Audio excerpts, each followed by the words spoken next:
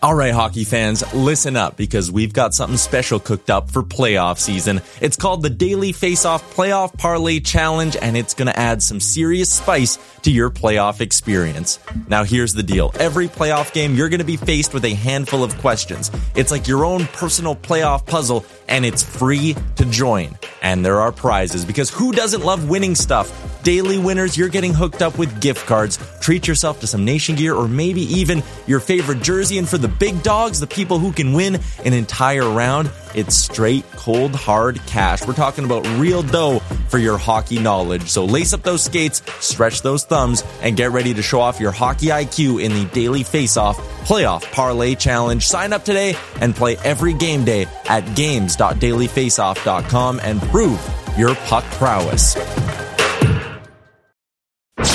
You're listening to Dropping the Gloves with former NHL All-Star John Scott, a member of the Nation network of podcasts and delivered by DoorDash. John Scott, the All-Star man. John Scott, the family man. Thank you for listening to Dropping the Gloves with John Scott. Woo! Yeah! Hey, everybody, welcome to Dropping the Gloves with John and Tim and JT. You should be our co-host more often. JT Miller joining the show. This is what, the fourth or fifth time it feels like you've been on the show? That's right. It feels like a bunch, but you guys are easy to talk to. I enjoy coming on. It's so natural when you come on the show. You're such a good, well-versed just person. Right now, JT, where are you at? I'm in Pittsburgh. We come back here every summer. Got a house here. Just where some of the other local pros are here. We have a good training group, good golf group. You know, this is home for us, so we'll always come back. Who do you skate with? Any pros in the area? Yeah, Vince Trocheck. Brandon Saad lives 100 feet from me. John Gibson, Matt Barkowski, and a couple of really good young players. That Logan Coley, who just got drafted third overall. I hadn't skated with him at all, and he has the same agent as me too, which I had no clue. And he's over at World Juniors right now, but him and his brother skate with us, and a couple other good young players too. It's a fun group. Let me ask you this, because I lived in Traverse City, still do when I was in the show. How important is it to train with guys who are good? Because I would train with people in Traverse City who weren't great, just high school players. Mm-hmm. Is that why I sucked? Is it important to skate with guys who are really good to kind of up your game during the summer? I think so. I used to skate in a more vague and widespread group, and I just don't find the skates to be as productive. As you know, the game comes and goes pretty quick. I'm still a young person at 29, but in the hockey sense, I'm not. Once you hit 30, you feel like you're starting to get pretty darn old, and all that. My point being is, it's nice to have that push and the edge against the guys, and all those guys are pretty much within a year or two of each other, the local pros in Pittsburgh. We were drafted around the same draft class. So it's a perfect group. We're still pushing each other, and we understand that, we've been doing this for, almost, I think all of us are on their 10th or 11th year already, which is crazy. So that is crazy. Well, listen, we've already talked to you, so I'm not going to bore you with all the back history. If our listeners want to hear that, go back and find the interview. It was a good one. We dove into JT's history, his illustrious upbringing, all that jazz, all the early NHL stuff. We're going to talk about recent stuff, if you're okay with that, JT. Yeah, of course. Open book over here. So, he is. Okay, we'll see how open he is. So last year we talked. We were coming into the season. Obviously, Vancouver hadn't produced well. You were coming off a good season. And then you just blew the doors off this year. 99 points, career highs across the board, centering the first line in Vancouver. What happened? Why was it such a – and take no offense from this. Why did you have such a good year? I don't think anyone expected you to play bad, but 99 points, JT, midway through the year. I was saying you're the MVP. You do everything. What happened this year? It's a good question. I without sounding a little arrogant, 99 points, there's not a whole lot of difference between an 80-point guy and a 99-point guy. It's a couple extra points here and there. It's a couple 19. 19's a lot. Yeah, but we've got a really good power play. I feel like I was I thought that, the year, not last year, the half season, the year before COVID, I kind of thought I was on a trajectory like this. I was over a point per game. I think I had a pretty good chance to score 30 goals that year. I know 99 is a lot. I never in my wildest dreams thought that number was even attainable. Like I still don't, I still can't really believe it happened. But I think I could have been in the mid 80s or something a couple years ago. So I kind of felt comfortable with being around the point of game, with the Canucks. And like I said, this year, just like I said, a couple more bounces went my way, and all of a sudden, it got to a higher number than I ever really thought that I could do. We'll talk about that more, because that actually is interesting. How do you feel like you're going to get 100 points? So you feel like you will get more points the year before? Is the game just easier? Because this isn't like this is your third year, right? This is like your eighth or ninth year. I don't know. Like I said, I'm getting a huge opportunity. I play 21 minutes a night in every situation, and it's an opportunity people dream about in the NHL is to play, on the 5-on-3 on both sides. I take a lot of pride in, every situation I'm placed in. And like I said, I'm playing with really high end skilled offensive players, and, things just kind of click sometimes. And like I said, I still can't believe we're talking about this number. But I take a lot of pride in that. And people always ask me, I try not to tell the reporters and all that, because, if you have 1-1 or 1-2, it doesn't matter about how crappy you played the rest of the game. They think you played great. And I think I try to evaluate myself based on consistency and being effective. And I think that, like I said a million times throughout the course of a season, is if I'm playing the way I'm supposed to play, I think points are going to come at 20 plus minutes a night. So I'm worried about playing the way I'm supposed to play. Does it sting a little bit when the season's over and you see 99 and not those 3 digits? Well, I just keep telling everybody I didn't even play a full season. It makes me feel better. It sucks. That's most likely a once in a lifetime opportunity. And the part that sucks is I got the 99th in the first period of that last game, and they're ramping for the playoffs. I'm thinking they're going to take it easy on us, but they just started playing harder and harder. They actually came back in the game and tied it up. And when we went to overtime, I had 2 really good chances in overtime too. And Bruce called a timeout in overtime to get me some rest. I think on 24 or 25 minutes that game, I almost died. It was, it sucks. But if you knew me really well, I could care less about it. It's just a number. Trust me, to see one more digit would have been very, very special. But I still find the double nines a pretty cool number as well. It's not bad. It's got a good history to it. Looking at your career, and then just looking at your stats, your first 7 years before you got to Vancouver, I did the numbers. You averaged just a little over 0.5 points per game. And you go to Vancouver, and now you're averaging 1.1 point per game. Why? I'll tell you, I really do think a lot of it's opportunity. I think I've become a better player in the course of this time, but I do think that, when I went to Tampa Bay, that was my first time playing big high end minutes for, and from a production standpoint, had a point a game after the deadline when I went there. So I think I'm capable of that once, but I think it's opportunity.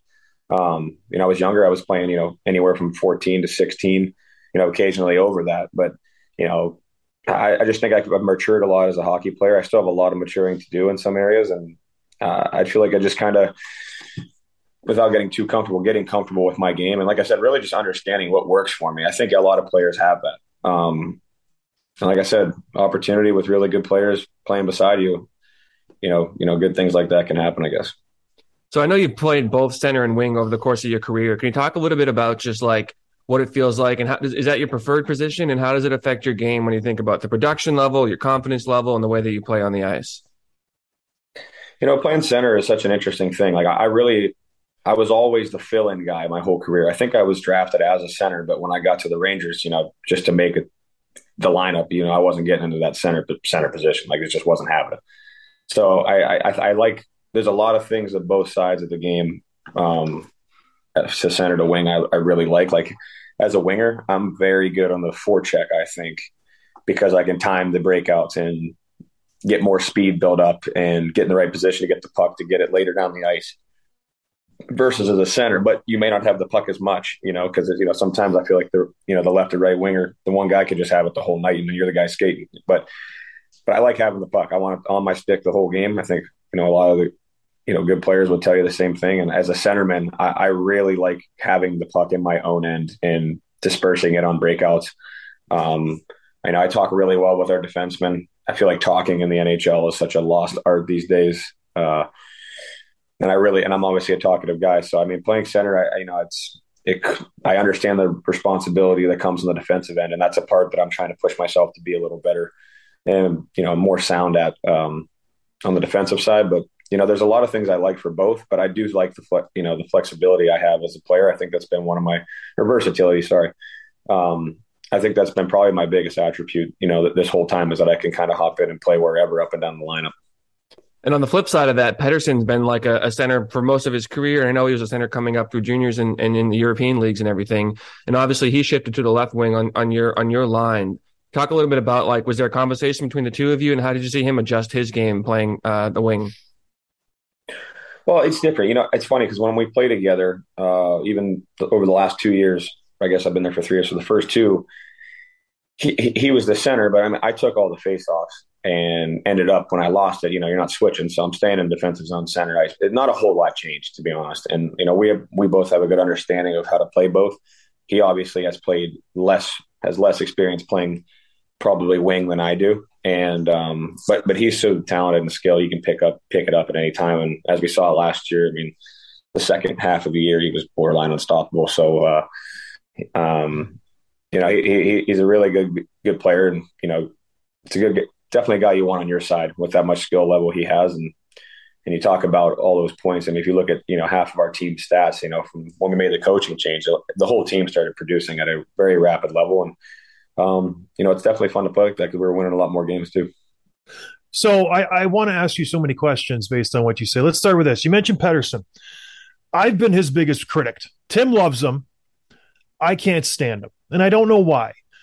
I assume he has a terrible work ethic. I've questioned all of that about him, and I've never met him. It's just a perception I get from him.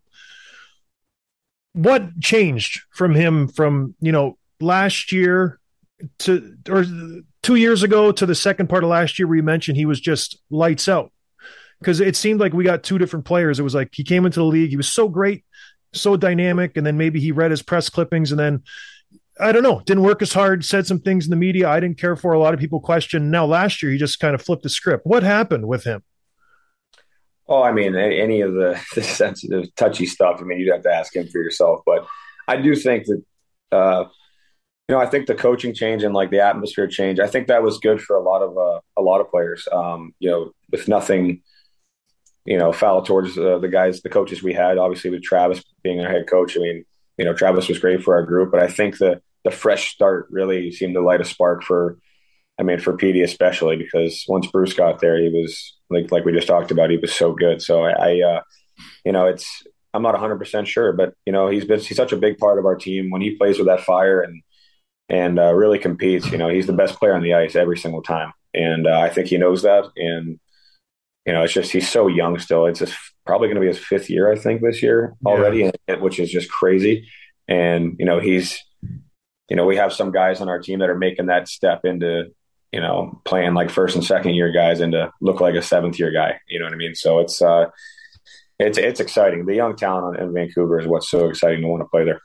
So you mentioned that coaching change. Obviously, Travis Green, great coach. Nothing against him, but it wasn't working out. Things weren't clicking on the ice. Bruce comes in. Everybody knows Bruce, how he coaches. What was different? Why all of a sudden? Because usually you get that little uptick, right? New coach, everybody wants to impress them. You win the first 2, 3, 4. I'd been there. But then it starts to tail off. You go back to your usual tendencies. Why did it stick in Vancouver? You guys went on that huge road or a winning streak. You just made a push for the playoffs. What was different about Bruce compared to Travis? You know what? At the beginning of the season, when Travis was there, we just couldn't win the game. Like, it didn't matter what we did. We lost. We've outplayed. Our team defense was in the top 3 or 5, like almost the whole year, 5-on-5. I'm not sure how we ended up at the end, actually. But I know with Travis there, we were actually maybe leading the league at one point in team defense 5-on-5. goals against was very low. We were losing every game 3-2 because our penalty kill gave up 2 goals a game. We just couldn't keep the puck out of the net. And we could kill a minute 55 of in zone time, and they could shoot one from the point off of 3 guys. And I'm not making excuses, but they would, we were losing ad nauseum. Like we couldn't find a way to get it home into the house. And, we started the year off with a 3-2-1 on the 6-game road trip. You can't ask for a better road trip, So we were just, that's why I think with the shakeup was good. And then we just kind of kept going and we kept sticking with it, and we didn't have to change a whole lot. We didn't have to change a whole lot game plan wise, and we didn't really move many players in and out of, it was very, very much of the same. And I think we just bared down a little bit more. Our penalty kill got a lot better. And I really do think that was a big part of it. I think if our penalty kill was 20th versus, world record dead last at 60% or something, like we would have been in a playoff spot a lot longer throughout the season. Do you kill penalties, JT? Yeah. Okay. Yeah. No, I really like playing on the penalty kill. I take a lot of pride in it. I take a lot of face-offs too, so I think that's good. Is I like to have that chance to win the puck down the ice, and that's what something Bruce did when he came. He got PD on the penalty kill, and some of the more skilled guys on the penalty kill, and it really suited their game. Quinn Hughes was on the penalty kill, and his reads, you would never. Obviously he's not a big shot blocking defenseman, but I tell you right now, his reads, because of how good he is in the power play, I think that helps when the power play guys PK, because their reads, they can kind of think one step ahead as if they were on the man advantage. So I think it's huge when the star guys kill penalties. And that was a switch for me when I went to Chicago. Hossa killed penalties, Taves killed penalties, keeps them in the game. Sharpie was killing penalties. How much of a difference for you, for PD, for all these guys is it to get out there, kill the penalties, stay fresh, stay engaged in the game, rather than if it's a 4-minute double minor, you just sit there and you get cold? Did you have the lobby to kill penalties, or was the coach just being like, JT, you go out there, PD, you're killing penalties now, you better learn how to block shots? Yeah, no, I didn't have to. I've done it pretty much my whole career. And obviously, the older I've gotten them, for more consistent role on the PK and all that. But I understand it well, and I think I understand special teams really well, and on the power play especially. So I think I know what I'm looking for. Vice versa on the PK as well. I know what they're looking for, so I think it fits my game well. And we got a lot more aggressive with the coaching change too, and I think that really helped us, because I'm not sure what we were, but I think from the trade deadline on, we were top 5 in the league in the penalty kill, and it really, really changed the outlook on our team. But I completely agree. I think when your best players, that's the difference of playing, 18 minutes to over 20 right there. 2 minutes a night on the PK. It's a couple penalty kills here and there, and like you were dead on. It keeps them in the game and really sharp. Is it frustrating to look at last season and go, gosh, we were so good. We were so good. And we didn't click at the right time. We weren't there. You ended the season, you're one of the best teams in the NHL the last half of the season. It's like, gosh, we stuck the first half of the year. Is it frustrating to look back and be like, we could have been right in the mix with everybody? Yeah, and it's frustrating because it was, to put one thing on it, we just couldn't kill penalties. I keep going back to that. We had a homestand of 5 games, and 3 straight games we gave up 2 power play goals to lose by 1. And it's just like, it's a big deal, because I think we were 8-15 or 8-16-2 when we fired Travis, and finished 40-30. I mean, it just tells you right there. All we had to do, like I said, was not be like, we set a record this year for games straight, goals again. It was crazy on the PKs. If we were just halfway decent, or not even that, if we just got a couple more bounces here and there, and if we were 500, instead of 8-15, so that's, what is that, 5-6 more wins, we are literally in a playoff spot, which is very frustrating, like you said. Especially in the West, where it's wide open. Colorado was the only really good team. Everybody thought Calgary was a good team until they weren't. And then it's just wide open. It's anybody's game in the West. That is frustrating. I went back again. I was jacked up when you said you were going to come on this. And I went back, I'm like, Vancouver, how did they construct their team? Since 2019, this is who you've brought in. Benning, most of this. Spooner, you, Tanner Pearson, Tyler Toffoli, Nate Schmidt, Jordy Ben, Ekman Larson, Connor Garland, Tyler Dermott. All of these fantastic players. High-end talent, grade A across the board. The last 3 years, 2 times didn't make the playoffs, 1 time lost in the second round. What's going on? What the hell are we doing here? What needs to happen this year for that to change? Was a lot of it Bruce? Was a lot of it the systems, or bad luck on the PK, not doing the little things? Yeah, I think last year was just a bad start, no doubt. But I think that we have the team that could be in the playoffs. Like, I expect us to be in the playoffs. I mean, this is not a guarantee by any means, but I think we all should be expecting to be there. But with that being said, you look at it's all about how you start the season. If you look at the playoff percentages of making it, when you don't have a good start, are very, very low. And I think we need to get off, to a flying start, but like nothing should really change for us. There's not a whole lot to change. I think we could defend harder, and you can always defend harder, but and sacrifice offense for defense. We have one of the best goalies in the world, one of the best defensemen in the world, and some of the best young forwards.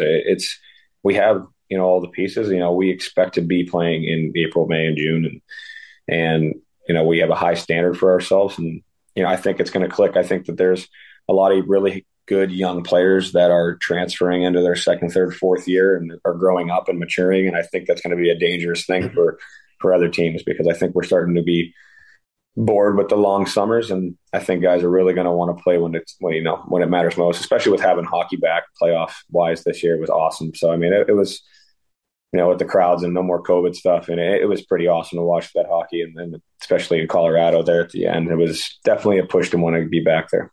Oh, it's electric. Every preseason when we're doing our projections, Vancouver has everything. They got the total recipe. This is the team to watch out for. Then, like you said, the season starts and it's just like, we lost 5 of the first 8. What's going on? Come on, fellas, pick it up. All right. We got through the formalities. Now we're going to get into the heavy stuff, JT. The elephant in the room, so to speak. You're JT effing Miller. You got 99 points last season. You're a centerman. You're 29 years old. Why don't you have a 7-year contract in your back pocket making 10 schmil a year? What is going on? Why is your GM and the president, the Rutherford and everybody floating your name out for trades last year, the year before? How can a player of your caliber, of your ilk, not have a long-term contract, consistently be in the trade rumors every year? Last year, we talked about the same thing. You're on the trade block. Why? I don't know. If I'm a GM, I'm selling everything to get you on my team. You're the prototypical player who I want. You're a Patrice Bergeron, but you get more points and you're better looking. What is it? Why? Unwrap this riddle for me, because I don't know why. Well, as you know, I can't indulge everything here, but yes, you can. We don't get many listeners. No, I know. It's a new fit for our management. It's new for us. They were there for 3 months, so I mean they don't know. There's just a lot going on, and they have a lot of decisions to make on a lot of players, and so far to this point, with negotiations, it just we're not as close as we'd like to be. So I'm not 100% sure. Everybody has a vision, and if, as I said from day one, if I want to be there, I want to be a part of this, because I recognize everything that you've just said about, when you do your predictions about how this team has everything it needs. I recognize that, and I want to be there. But that being said, if it's not meant to be, I understand that too. And I'd like to have a deal done in Vancouver, and I want to be there. But at the same time, I have to respect everybody's vision, and if that doesn't line up, it kind of is what it is. So on your exit interview, you meet with the coach. I'm assuming the GM. I'm assuming the whole. You're the face of the franchise. You meet with everybody. What do they say? We're going to negotiate this summer. Don't call us. We'll call you. What's the conversation like? Because you were bandied about the trade deadline. Everybody's talking about you at the end of this season. All these other. I Google your name, JT, and all it comes up with is fan boards, rumor mills, the Islanders, the Rangers, the Bruins. Everybody wants a piece of JT Miller. What do you say at your exit interview? It's like, we're going to make this happen. What do they say to you? Well, we do a lot of talking about the season and why we aren't in the playoffs, and the future. And basically, we definitely were under the impression we were going to negotiate a little bit for an extension this summer. And like I said, we did that pretty early on, and it, like I said, it just didn't really go the way, I don't know for everybody, but obviously not for me. Like we didn't really find happy ground there. So, yeah, there's just a lot going on. I mean, like I said, with Patrick and Jim, they haven't been here long. They have a lot of hard decisions to make, and and then they had the draft right away, and then free agency. It's been a kind of a crazy thing, and everything that on the internet that the media drove themselves crazy all summer. I mean, there was nothing real on the internet all summer. There was every time a team pops up, every time somebody said something, 99% of that was not real. It's a rumor, Bill. And when you play in Vancouver, it's a nonstop. Yeah. I was traded to the Penguins 20 times this summer. I don't know if you heard about that. So there's a lot of BS going on with the internet and all that. And that's mainly the reason I don't have any of it. So, it is what it is. I mean, there's a lot of, and I think to your point, there's a lot of a handful of teams out there where, I would probably be a good fit. So, so somebody posts something and then it just catches like wildfire, So, I mean, I want to be in Vancouver. That's all I can tell you. I hope it works out, but at the same time, it's a business for my side and their side. And I think they understand that. And I certainly understand that too. Listen, you're a good fit anywhere. Like, let's be honest. You're a good fit any team. Is it frustrating to you or distracting? You're trying to get prepared for the season. This is the last year on your contract. You want to put your best foot forward if something does happen. You guys make a run, you go into the playoffs, and you're in UFA. You got to be playing your best. Is it distracting to you this offseason when Jim Rutherford's being quoted? He's like, if we can't sign him, then we'll do the best to put him in a place where he's going to go, but it won't be here in Vancouver. That's not a vote of confidence. It's him planning for the future without his best player, you. Is it tough to kind of focus on what you need to do in front of you when there's just – it must be insane for you. Kid on the way, all this distractions. Is it tough to hear that all the time? It's been a lot. I'm not going to lie. Yeah. But I understand this is you kind of want this to happen, I guess. You rather have this. I try to take the good and bad. I mean, these are all good problems. That's how I'm looking at it. It's definitely going to be next to impossible to not be 100% focused on the task when you have your livelihood and career on the line. It's going to seem like a nightly basis, especially in Vancouver. If I don't score the first game of the year, they're going to want to light my jersey on fire. You know what I mean? So it's going to be a lot. So I try to stay out of it as much as I can. I spend time with my kids and not on the internet checking Twitter. And, it is what it is. It really is what it is. I got to respect their vision. I can't speak on behalf of what that may be. And I'm just there to help my team win and get in the playoffs. And if, a day comes along where they say, hey, you're not a part of this team anymore, I'll live with that and I can move on. But until that happens, I have a goal, and that's try to be one of the, the best players every night on that team and just kind of keep going what we've been building the last couple of years. Cause like I said, it's, when I got there, the expectations were high, and then they shifted a little bit with the crazy world that was going on around us. And now I think we understand what we're capable of, and I think we need to keep that momentum. And if we do keep that momentum going into this year, I think we're going to be a playoff team. So you guys have you are a cup contender if everybody plays to their potential. Like that's a scary thing about Vancouver. If you guys put it together, a cup contender, hands down. You have a strong defense, high end forwards, world class goaltender. I don't know what you guys don't have. So that's the scary part. A couple more trade things. I'm fascinated by this. I was traded twice in my career. Once for nothing, and another time for Jared Tenorti, he's not great. He's not great. What's the protocol? Because you got dealt before to Tampa Bay. Did you have a conversation with Stevie before you went to Tampa? Because he paid a pretty price for you and Ryan McDonough, who was on the show last week, friend of the show, Ryan McDonough. Is there a conversation there? It's like, okay, we're trading for you. Will you intend to sign here after, we trade for you, just like the Tkachuk trade to Florida? Was there any conversation had with Tampa before you went there? No, I was on the airplane going, ironically, to Vancouver when I found out I was traded mid-flight. We had a flight at 1:00 or something, and the deadline is obviously at 3. So we were halfway to Vancouver and found out that way. I had an idea going into the summer of the Tampa trade to Vancouver that was when we got swept by Columbus, and me making 5-2-5 on that team was going to be tough to attain. And, Julian Breezewell told me man to man, I can't promise you what's going to happen. So I said, well, I appreciate that. And was moved right during the draft, second day.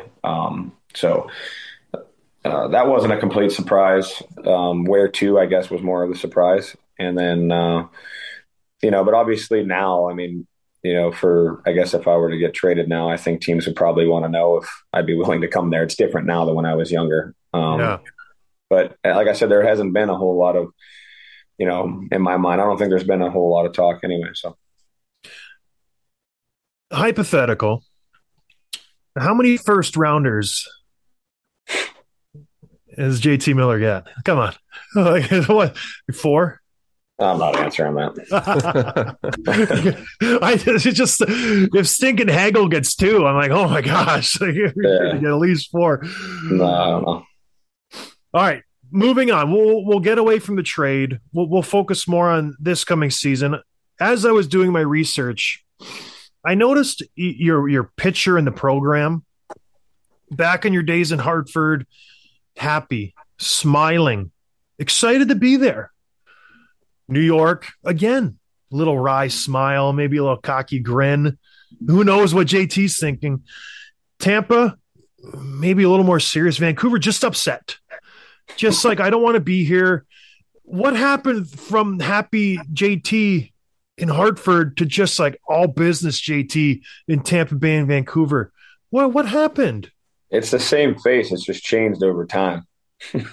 That's my if I have a straight face on, that means I'm happy, grinning ear to ear. I don't know. We're playing the greatest job in the world, but it's business. It's more. I think just naturally, it just comes with every camp I go to. I just get a little bit more fired up and a little bit more ready. And so when you take the stupid mug shots, I think it's probably it. When you're younger, you're like, holy hell, I'm here. I'm doing it now. This is going to be fun. But I think we all know that when you get there and right before that picture, you're about to go through grueling testing. Nobody really looks forward to that. So we teased out the interview on social media, and you had lots of Vancouver Canucks fans asking questions and things they want to know. One name that kept coming up over and over again was this kid. I'm going to butcher the name. Podkolzin. Is it the rookie, right? Very excited young player for the Canucks. They're all asking about like what do you see in his game and what's kind of the future for him? Yeah, I've said it this year. He's got unlimited potential. It's crazy. He could be the most powerful skater on the ice, have the most powerful shot on the ice. Very humble young kid. He wants to learn. First guy on, last guy off at the age of 20, 21.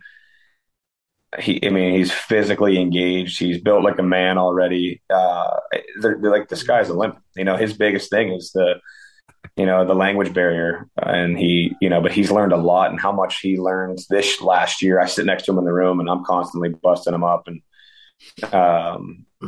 he's just a great kid, and not one guy doesn't like being around him. And I think everybody feels the same way. He's just a little more opportunity, a little more understanding of the small ice, and I think just being around the English language a little more, this guy's going to be an unbelievable player. And I don't know what the top end is, but I think it's really high. And I think he's going to score a lot of goals in the National Hockey League. Now, why is it the language? You mentioned talking on the ice, how it's a lost start. Tell everyone why it's such a big deal. Why him not knowing the language is such a big deal on and off the ice. There's just so much communicating on a play to play. And it's just, if you're not communicating in general, let alone speaking another language, I think it could really make you one step behind and make you think a little harder. And if you're thinking, you're slow. And if you're slow in the NHL nowadays, good luck. So I think it's all that, just playing faster and, being one step ahead. I think it's hard to do that when, one, it's your first year, you're learning the NHL, two, the language isn't all there, and, three, they're new systems in general. So there's a lot of things that he's learned, and you could see him pick it up as the year went on. He just got so much more comfortable. And he's going to be scary. I just think he could score goals any ways he wants, and he's a terrific kid. And I'm glad I get to sit next to him in the room. He's awesome. Another player I want to ask about is Quinn Hughes, who just broke into the league a couple of years ago and just shot up. He's a a super talented young kid. And I think maybe he took some criticism for maybe the defensive side of the ice at certain points. And then you see him last year going from, not that it's a perfect stat, but plus minus goes from minus 24 to plus 10. He puts up career high numbers with 68 points. How have you seen him like adjust his game, kind of grow into being an elite defenseman in the NHL? Yeah, just kind of growing. And, I think he really takes a lot of pride in the defensive zone. He's not a guy that lives and dies by his points. I think when he's playing well and, when he's he can take over the game at any point, he's going to get his points. Being on our power play, I think we have a really good power play. He's really good on that. But his defensive game this year, he can outskate anybody, and he's just smarter than everybody. And you don't have to be crazy physical and mean back there anymore. As long as you can skate and have a good stick and outthink the guy next to you. I mean, those are all of his best qualities is, how smart he is. And he's 3 steps ahead and can skate like the wind. His defensive game was really, really strong this year. And, like I said, he played in the penalty kill a little bit, and, his reads out there were great. And, he's one of our best players, if not, our best player. And, we need him. And he's another guy that, even myself, we got to take the next step in our careers just to be a little bit better. And if everybody gets a little bit better, it's going to be should be a good team. You fought Matthew Tkachuk 2 years ago, right off the draw. 40 seconds into the game, you guys just scored to make it 1-0. I think it was Hockey Night in Canada. Why? Why did you guys fight? I think we both were coming off of bad road trips.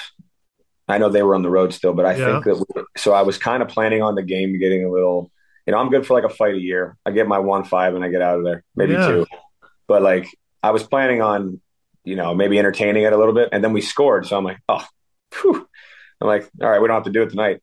And ironically enough, we go to that draw, and he because they got scored on after another bad little thing there. I could be wrong. I think we were both playing bad at the time, but he asked me, and I said no. And I was like, but by the time it clicked, I was like, whatever, yeah, sure. And it was just super quick thing. The crowd was rocking. It was kind of one of those moments where you're already amped up. We hadn't won a game in a while, I think, and we were looking for a jump. So I think the timing was good. Just, no bad blood about it at all. No, not at all. You mentioned earlier something that kind of caught me off guard. You talk about your maturation. You still have some things you need to mature on, to grow into. You've been in the league for almost 10 years. What do you have to grow at? What are you not mature at? Well, I just think keeping my emotions in check on a more consistent level, I think. I'm a very, very fiery guy. Yeah. And I play on a very, very sharp edge. So I'm always on the brink of, getting too frustrated or worked up, or, but at the same time, that brings the absolute best out of me. So it's just because I'm dropping F-bombs or, breaking a stick here and there, it doesn't mean I'm checked out. It means I'm just, in a weird way, I'm into it.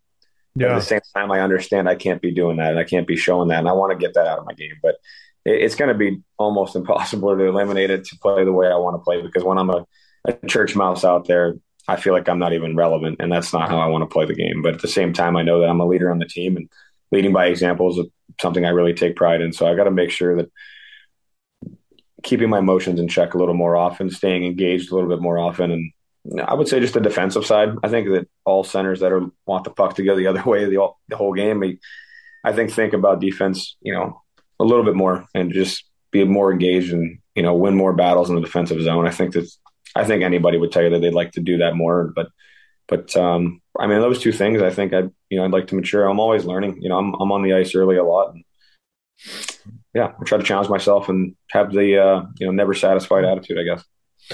So that's the plan. You're going to be a centerman the rest of your career. No more going back to the wing. I don't know. That's the thing, is whatever they need, it doesn't matter to me. I still think I'm going to take faceoffs, and I like taking draws. So as long as I'm taking draws, but I really don't care. I'm not going to lose sleep over it either way. Whatever gives us a better chance to win at the end of the game. I think something we've learned over the last couple of years is going on a winning streak and going on a losing streak is a hell of a lot different. So I'm all in for the winning side of things. I wasn't sure I was going to ask this question, but you're so open. I'm going to ask it. You get traded to Vancouver from Tampa Bay. Mm-hmm. Was it tough to see their success after you left? The 2 cups. Were you a little happy when they lost last year? To be honest, no. I know so many of the guys well on that team and some good friends and guys like Mac. To see him finally win after all the crap he's been through, losing in the NHL, like in the playoffs. The guy's got like 200 playoff games, so I don't feel that bad. But he's I was so pumped. I joke about it all the time. I'm like, yeah. I texted so many guys how happy I was for them after the first one. I'm like, haha, nice job. And then the next year they win. I'm like, all right, guys, cut the shit. Like, we're done here. Like, so, that's enough.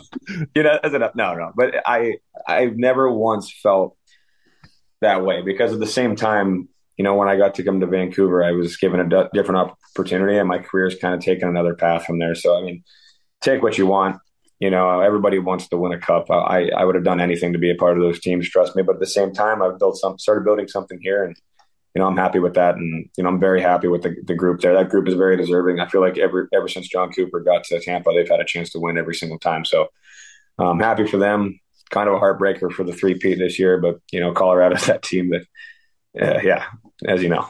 So yeah, they were on a mission. All right, couple more, and then we'll let you go. I know you got to pick your girls up from camp.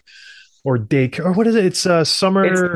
It's like a daycare, but we can kind of take them as we need, blah blah blah. And with that, my wife started up an interior design business this year, so she's been busy with that. And how is that going? Is that based out of Vancouver? Is that just gangbusters? No, I'm in her office now. She just got it going this year, and she's doing great. She's obviously getting pregnant. It's been a little stall out for her to get to see some more clients, but she loves it. What kind of clothes or like interior design for big houses? I mean, houses. Okay. Yeah. Oh wow. Okay, we're building a new house. I might have to call you up. All right, one more question, or a couple more. I don't know how many Tim has. What's it going to take year and term to get JT Miller signed in Vancouver? It's just a soft one at the end. What's wrong with you? What? I'm not. Is it a double-digit number? I am not. Yeah. I'd be a terrible agent. Oh, maybe you wouldn't be. I don't know. Maybe it would go quickly. I don't know. No, I'm not even remotely indulging into that question. My agent. All right. Tim, you got anything else? Yeah, just one more. One of the questions we kept getting to was asking about the Sedins, who now are working with the front office. They're working in player development. Have you seen them hanging around with the kids on the team? Are they part of like the practices at all? Are they kind of doing their own thing with the kids in the AHL and juniors? What have you seen from them? Yeah, they were around a pretty good bit last year. They didn't come on the ice with us at all. And to be honest with you, I'm slightly arrogant to not knowing 100% what they were doing with the other guys. But, I know they watched a lot of hockey last year. Like they watched a lot of our practices and spent a lot of time around the rink and, we're at a ton of games. So I want to say they were spending a lot of time in Abbotsford as well. But they never came on the ice with our team, though, which I'd really like to spend some time on the ice with them because of how many times they embarrassed me when I came into the league. They definitely take credit for sending me to the minors a few times, and they're two of the best that ever played. So and they're really nice guys. I know that Bo and a couple of the older guys, Sutter, the guys that are still there, got to play with them, and they speak the world of them. They're world-class people. Now, I don't know if you know this, JT, but I made the All-Star game in my last year. Won the MVP. Only two people I think have won the MVP and then retired, me and Wayne Gretzky. No big deal. 99, the amount of points you got last year. I sat next to Henrik in the dressing room at the All-Star game. My build up to that was kind of chaotic. I don't know if you followed that. I didn't know who he was when he sat next to me. He sat next to me. I knew he was a Sedin. I had to give her the old look at the nameplate and go, "Hey, Henrik, how's it going?" Can you see him walking towards you and be like, "That's Henrik, that's Daniel"? So I'm going to be 100% honest. I can tell the two apart, but I still don't know which one's which. Well, it doesn't do anything then. No, it doesn't. Useless. Mr. Sedin. I know you're different. Yeah. But I don't know what you No, I swear every time I got to ask Bo, I'm like, "Henrik?" He's like, "No." I'm like, "Oh." Well, I can tell I think like they look different. Like I can tell them apart totally. I have twins identical and they're mirrored. So I can tell by like one has their hair starting out of the right side and one has the hair starting out of the left side. So I can tell them like, "Okay, Sophia, you're on the right. That's you." So that's the only way I can tell them apart. And their voices are a little off, but that's funny. You prove my point though. One, I'll just say, no, I won't say it. Because I always say people get hired by their old teams and it's just a total joke. They just go there to collect a paycheck and they don't do anything. And as you're saying this with Daniel and Henrik, I'm like, they don't do anything. They just go and watch the game and drink wine, and they don't do a thing. And it's that you prove my point. I don't want you to say anything and get in trouble in Vancouver, but all these like hirings, like, oh, Lidstrom's going here, the Sedins are hired on here, all these guys, they don't do a thing. They never do anything. They just go there, punch in, punch out, get my paycheck, down a 6-pack. I'll see you next game. They're not in Abbotsford. You crazy? They're not going to Abbotsford. They might they might work with the guys every once in a while. Those guys got more money. They know what to do with. You think they're going down to Abbotsford, JT? I don't think so. You're backing me to a corner. Don't answer that. I'm not, but Anything else, Tim? No, man, this is great. Thank you for coming on back on. And I want to have a good start next year, JT. Thanks again, man. Do you have any questions for us? No, you guys are a delight to talk to. I listen, coming on is no big deal for me. I enjoy it every time, and thanks for having me again. JT Miller, everybody. Thank you guys for listening. Hope you have a good weekend. Thanks for listening to Dropping the Gloves with John Scott, a member of the Nation Network of Podcasts. Subscribe wherever you get your podcasts from to never miss an episode. Delivered by DoorDash.